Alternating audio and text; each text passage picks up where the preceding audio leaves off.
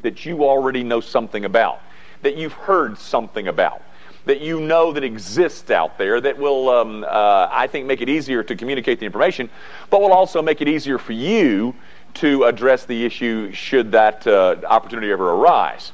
It's been interesting to me to hear a couple of our high schoolers talk about the opportunities that they have had. I had two just today tell me that they've had opportunity at their schools to mention that they were not evolutionists, and one teacher took it quite well. The other one, we're hoping that he recovers from his apoplexy. But tonight I want to talk to you about two things. One of them I think that you'll find at least a bit fun. At least I hope it'll be fun for you. The other one is a little bit more complex, and I must confess I know very little about the entire subject, but I know enough to get myself in trouble and probably get you in trouble. I want to talk to you about the molecular basis of life. Now, in layman's terms, I want to talk to you about the origin of life. You know, I think, that Darwin in his book, The Origin of the Species, which was published in 1859, Darwin never addressed the origin of life.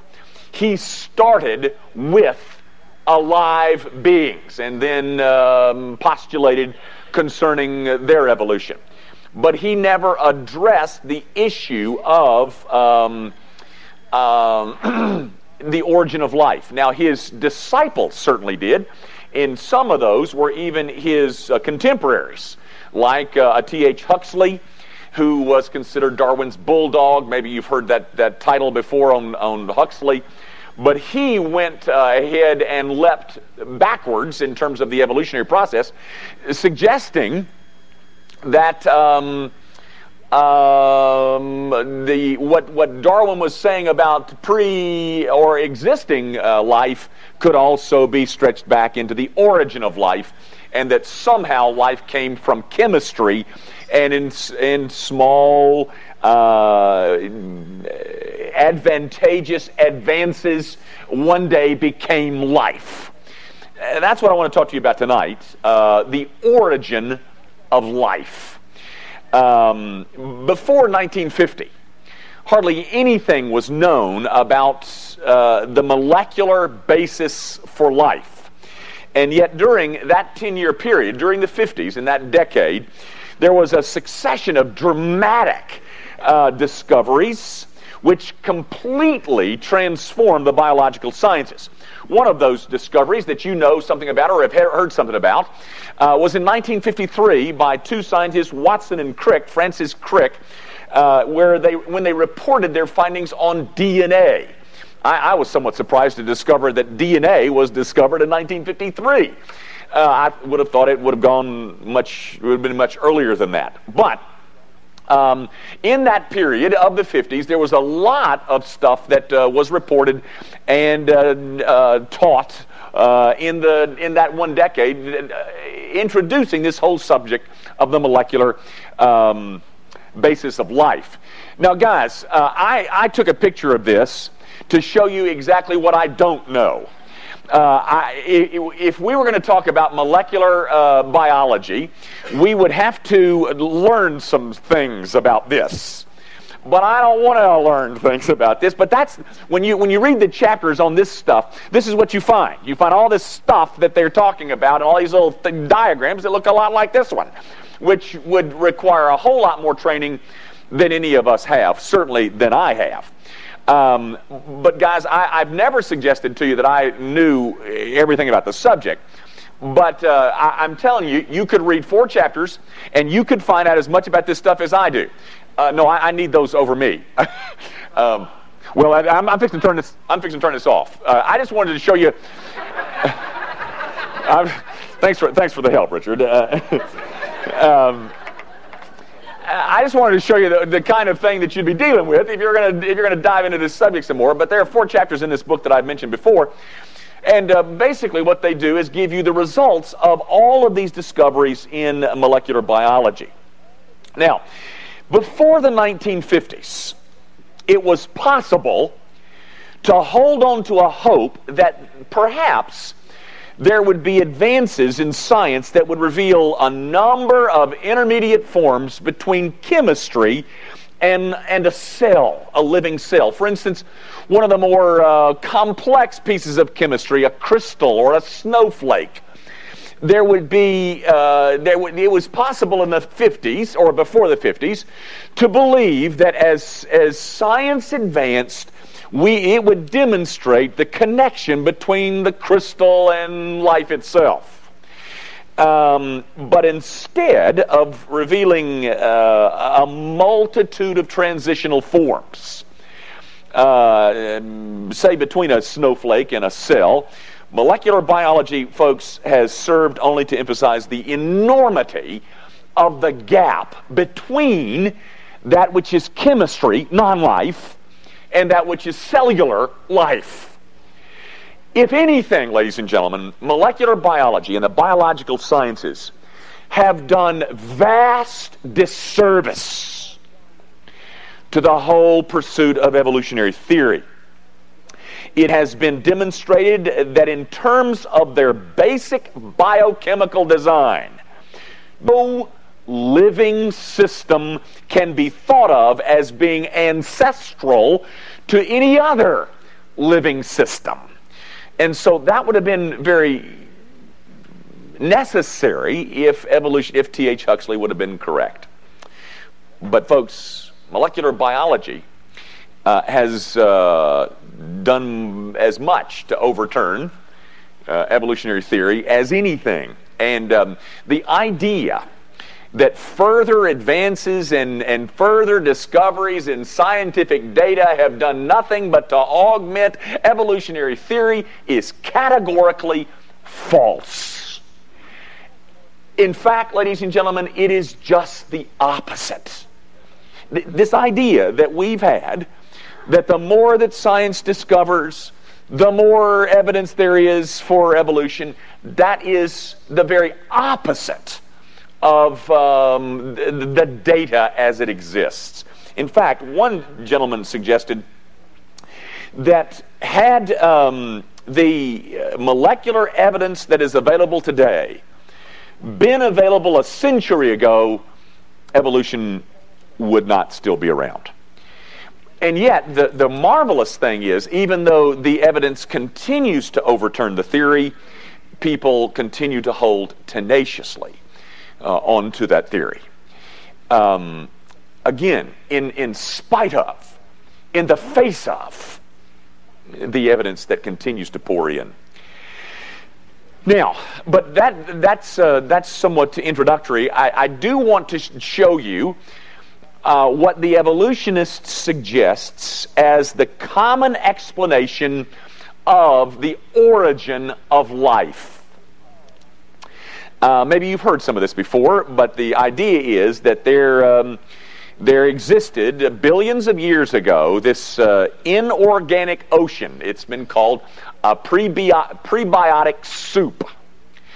And in this prebiotic soup, there existed all these things like nitrogens and amino acids and methane and carbon dioxide, and all these things commingled, actually amino salts, which commingled to form amino acids, which in turn formed peptides, and then formed polypeptides, and sure enough, those ultimately formed a protein molecule and ultimately DNA, which, as you know, is the building block of life, and therefore, voila, life has begun that way. In this prebiotic soup, this inorganic ocean that existed billions of years ago.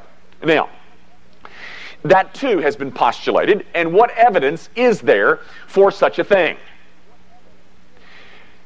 Zero evidence. Now, guys, I say zero, but that's not exactly true. Let me show you the evidence that is presented as defensive of the origin of life as the evolutionist sees it. In the 1950s, two Nobel Prize winning scientists Stanley Miller and Harold Urey at the University of Chicago were awarded a Nobel Prize for their experiment, which was, in essence, the explanation of the origin of life. And what they did was what they were trying to do is create or to simulate the Earth's early atmosphere. They were trying to simulate and reconstruct this prebiotic soup that was supposed to exist out of which life sprung. And so they tried to create this thing as best they knew how, and what they did is they put together methane gas plus ammonia plus water, and then they passed an electric spark through that atmosphere and produced glycine, which is an amino acid, which, as you know, is used as a building part of protein, which is the building blocks of DNA, which is the building block of life. And for that experiment, ladies and gentlemen, which was conducted in the 1950s, for that experiment they were awarded a Nobel Prize. And what was created was glycine. Glycine, ladies and gentlemen, an amino acid. Now, folks, do you realize how far an amino acid is from life? Well, let me just assure you, it's a long ways. But as desperate as the evolutionary world is to find some explanation for the origin of life, this is the best that they could postulate. Methane gas plus ammonia plus water, electric spark like lightning, created glycine, which is an amino acid. And that's all, ladies and gentlemen. Not life, an amino acid. A living cell has protein, DNA, RNA, and other things. A single cell is considered to be more complex than the city of New York, which is awfully complex. But an amino acid is what protein is made up of. And protein is what DNA is made up of. And DNA is called the building block of life. So I'm trying to give you an idea of the distance between amino acid, glycine, and life. But all that was created, ladies and gentlemen, was glycine. That's all. The Miller-Urey experiment, which has been so widely hailed as an explanation for the origin of life, produced glycine. That's all. Not life, an amino acid. That's all. Now, folks, there's several problems with this experiment concerning how it could possibly be an explanation for the origin of life. Number one, for this experiment to work, just as Miller and Urey designed it, no oxygen can be present. Now, folks, in the prebiotic soup, what you have to say is no oxygen is now present. Because if oxygen is present, it interrupts the whole chain reaction. And so in this atmosphere, there was no oxygen. Secondly, no sunshine can be present because ultraviolet light interrupts the whole process. Now, folks, if there is no oxygen, there would be no ozone layer to ward off the ultraviolet light radiation. So if no oxygen can be present, and no ultraviolet lights can be present, if there's no oxygen, ultraviolet light is going to be present. Do you see in any small way? Folks, this was a very controlled, very confined, very minute experiment. And by the way, is it going on naturally and spontaneously in creation today? No. No, it's not happening at all, ladies and gentlemen. On top of all that, there has never been one trace of any prebiotic soup ever discovered in sedimentary rock. Have you ever heard of the Dawn rocks that were found in someplace in Greenland? The Dawn rocks, which are considered 3.9 billion years old, the oldest rocks ever. I mean, if you're 3.9 billion, you're pretty old. But in these Dawn rocks, discovered in Greenland, they thought surely there would be evidence of the prebiotic soup in those. No, ladies and gentlemen, not one trace of an evidence of the existence of a prebiotic soup anywhere in sedimentary rock. So, there's no evidence for it. There can't be any oxygen or sunshine present. Very frankly, the only thing that was created was an amino acid. Let me go back to a moment ago. I said, is there any evidence that life existed this way? And I said, no, there isn't. And then I said, well, that's not wholly true because this is what they offer. That's it, ladies and gentlemen. That's what they offer as an explanation for the origin of life. Now, I say again, is there any evidence for the prebiotic soup? No, none. Because that's not evidence of the origin of life. That's an evidence of the creation of amino acid in a very controlled experimental setting. Referring to this whole process that is illustrated by Miller and Urey, Dr. Harold Morowitz, nice Irish boy, an American biochemist, said this: the complexity of the simplest known type of cell is so great that it is impossible to accept that such an object could have been thrown together suddenly by some kind of freakish, vastly improbable event. Such an occurrence would be indistinguishable from a miracle. Did you get that? You want me to read that again? Okay, I will. The complexity of the simplest known type of cell, the complexity of the simplest known cell is so great that it is impossible to accept that such an object could have been thrown together suddenly by some kind of freakish, vastly improbable event. Such an occurrence would be indistinguishable from a miracle. Well, ladies and gentlemen, the creationists has always said that the origin of life is a miracle. We hold to that. But here's a fellow that's saying, well, that couldn't possibly happen. So it must, if it did happen, it would be certainly, the origin of life certainly must have been very indistinguishable from a miracle. I have one other quote, because this one irritates me. Dr. Francis Crick, the one who was one of the co-founders of DNA, he said in his book, Life Itself, that's the title of the book, Life Itself, he said, we seem forced to have to contradict one of the basic axioms of modern biochemistry in envisioning the origin of the cell. Listen to this. An honest man, armed with all the knowledge available to us now, could only state that in some sense the origin of life appears at the moment to be almost a miracle. So many are the conditions that would have had to have been satisfied to get it going. Do you understand what he said? He said, if you're honest, you'll have to admit that based on the available data, it can only get going by a miracle. If you're honest. The thing that makes me so furious, ladies and gentlemen, is that they're not honest. They lie.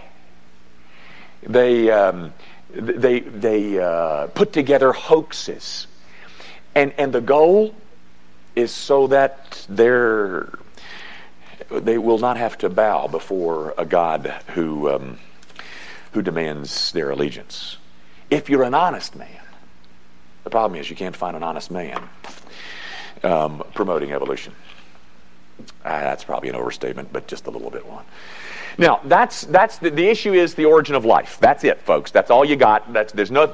In fact, if you're at school and they want to talk to you about the origin of life, and you can mention the Miller-Urey experiment that only produced amino acids of glycine, boy, you'll knock their socks off, because the average biology teacher doesn't know one word about the Miller-Urey experiment. I want to tell this story, and I hope I don't embarrass the young man, but. I won't mention a name, but one of our high schoolers talked to one of his teachers at school about he was not an evolutionist, and the teacher looked at him like he was an idiot, and he mentioned just a little bit about that. Remember that descent of the light, that thing that I stretched out here and had all the apes on it, you know? He mentioned a little bit about that, and it was speechlessness. Because I'm telling you, ladies and gentlemen, they don't know as much as you know. And folks, we don't know much, but they don't know as much as you know. Now, the other thing that I want to mention to you tonight in terms of the halves that we want to discuss tonight, I want to talk to you about the statistical probability, the issue of chance. Evolution is one gigantic lottery. And I told you on the number one, by the way, we only have one more, so bear with me. We've only got tonight and next week and we're finished. But we talked about chance, and I gave you that article by R.C., who was addressing an article by Carl Sagan and the issue of chance, and we've already mentioned that. But I want to talk to you about the statistical probability. Now, folks, chance in evolution is the name of the game. You do understand statistical probability, don't you? If I flip a coin, the chance of it coming up heads is 1 out of 2. If I flip it twice, the chance of it coming up with consecutive heads is 1 in 4, 3 times, 1 in 6, 10 times, 1 in 1,024, 20, 1 in 1,048,576. That's statistical probability. Statistical probability. Now, the doubts that surround evolutionary theory were raised by a number of mathematicians and engineers at an international symposium conducted in, it was 1960-something, I think I want to say 64. A group of mathematicians and engineers at an international symposium. The symposium was entitled Mathematical Challenges to the Neo-Darwinian Interpretation of Evolution. Mathematical challenges. This is a symposium held in the 60s. Now, guys, these figures will absolutely stagger you. At least they do me. I hope they'll stagger you too. The chance of 1 ton of amino acids reacting over 1 billion years. What is the chance that 1 ton of amino acids reacting over 1 billion years will form 1 protein? One, not life. 1 protein. A ton of amino acids reacting over, what is the statistical probability of that happening?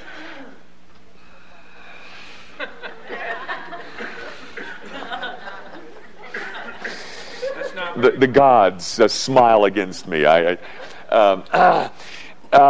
we're going to get a little writing instrument here, but in terms of the chance of 1 ton of amino acids, 10 to the 1360th power. Now you know what powers are, don't you? You know, you put these little things up here and you put them up there. Oh, look, it's beginning to do something. That means that you take a 10 and you put 1,360 zeros behind it. Now, guys, that is the statistical probability of a ton of amino acids producing 1 protein, not life. Now, by the way, I hope you understand that this stuff is growing out of this symposium that was conducted by these mathematicians and engineers. Let's hear for Clay. All right, thank you very much. 10.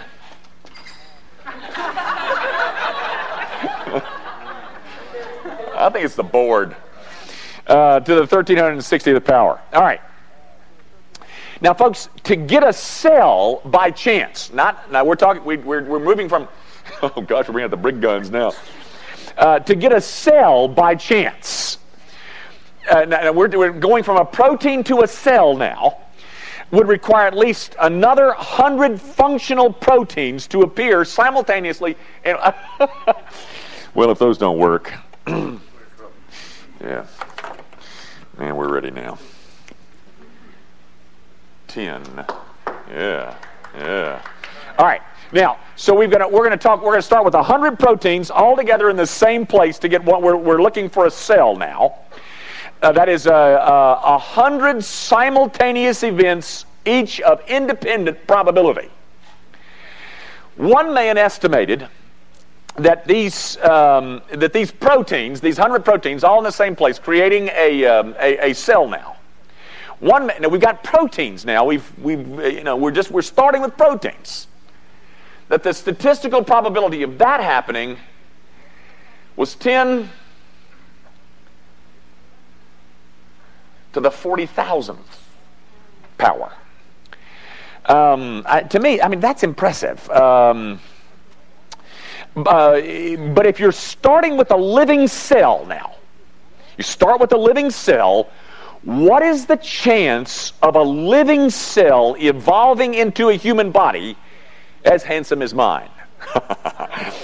If you're starting with a living cell, what are the chances of a living cell evolving into a human body? Now, before I answer that, how many atoms, now folks, I'm not talking about grains of sand, I'm talking about atoms. How many atoms are there, not in the world, but in the universe? Atoms. How many atoms are there in the universe? There are 10 to the 80th power. 10 with 80 zeros. Now, let's go back to my original question. What is the statistical probability of a living cell evolving into a human body? The statistical probability is 10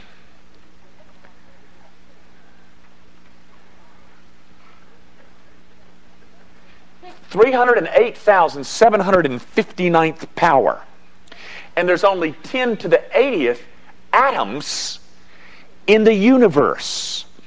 Emil Bourque, who is a French scientist and probability expert, said that, or points out, that on the cosmic level, if anything is greater than 10 to the 50th power, it is considered impossible.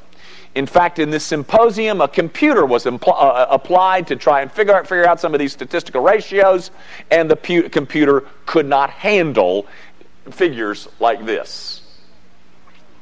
So if you've got something above 10 to the 50th, I'm wrong.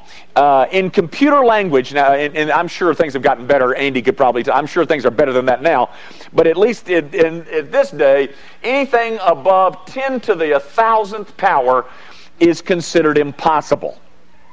Now, I am being told that's starting with a living cell now. Starting with a living cell, that the chances of it evolving to a human body is this figure. And in computer science, anything bigger than that is considered impossible. And it's the evolutionist that tells me that I am irrational for believing in what I believe in. Folks, in terms of complexity, an individual cell is nothing when compared to something like the brain cells of the average mammal. It gets more, just a living cell. There are more complex cells than just a simple cell. They talk about the total number of connections in the human brain. The total number of connections in the human brain is 10 to the 15th. Connections. We're not talking about... And you can understand that the statistical probability of a single cell evolving into a human body would be utterly mind-boggling. Folks, molecular biology, one of the things that it has given us is an impression of the unbelievable perfection that exists within the human cell, and all of the creative beauty that exists in every living cell. And because of that complexity, it even more genuinely militates against the idea of chance bringing it about. Sir Frederick Hoyle, who is a British astronomer, in his book, The Intelligent Universe — by the way, it was Frederick Hoyle that is noted for his metaphor. He said that the idea of a cell evolving into a human body is as likely as a tornado sweeping through a junkyard and assembling a Boeing 747 from the materials therein. But that was he's famous for that little thing. In fact, he went on to say that chance assembly is just a naturalistic way of saying miracle. We Christians, we believe in miracles and are very comfortable with them. But anyway, let me read you one other quote and we're finished. The same Frederick Hoyle said, "As biochemists discover more and more about the awesome complexity of life, it is apparent that its chances of originating by accident are so minute that they can be completely ruled out. Life cannot have arisen by chance." Ladies and gentlemen, you must understand that that is not written by a creationist. That is written by an avowed evolutionist. A proponent of evolutionary theory is telling you that life could not have arisen by chance. And yet, folks, you are the ones who are we are the ones who are caricatured as being buffoons. Folks, if anything, advances in medical or in molecular biology and in taxonomy and in cladistics and in homology all unite to say the same thing, and that is that evolutionary theory was built on a lie and continues to be perpetrated by liars. The only alternative, of course, as you and I well know, is a commitment to Genesis 1 and 2, where we are told that God, in the beginning, created the heavens and the earth. Let's quit. Our Father, my hope is that all of us will find a greater sense of confidence in your word as a result of discussing these issues. Lord, we know that your word is not a science book, but when it speaks about science, it speaks accurately. It is not a history book, but when it speaks about history, it speaks accurately.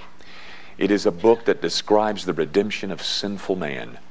It is a book that describes how man got himself in such a mess by choosing to rebel, and how you in your sovereignty have saved him from the consequences of his sin by providing for him a redeemer that is more than adequate for man's sinful problem. Lord, we pray that as a result of discussing these issues, that we'll have greater confidence in this book, a greater commitment to it, and a greater willingness to submit to it. Father, we acknowledge its absolute sovereignty over our will. It is to be the supreme arbiter of truth, not our biology teachers.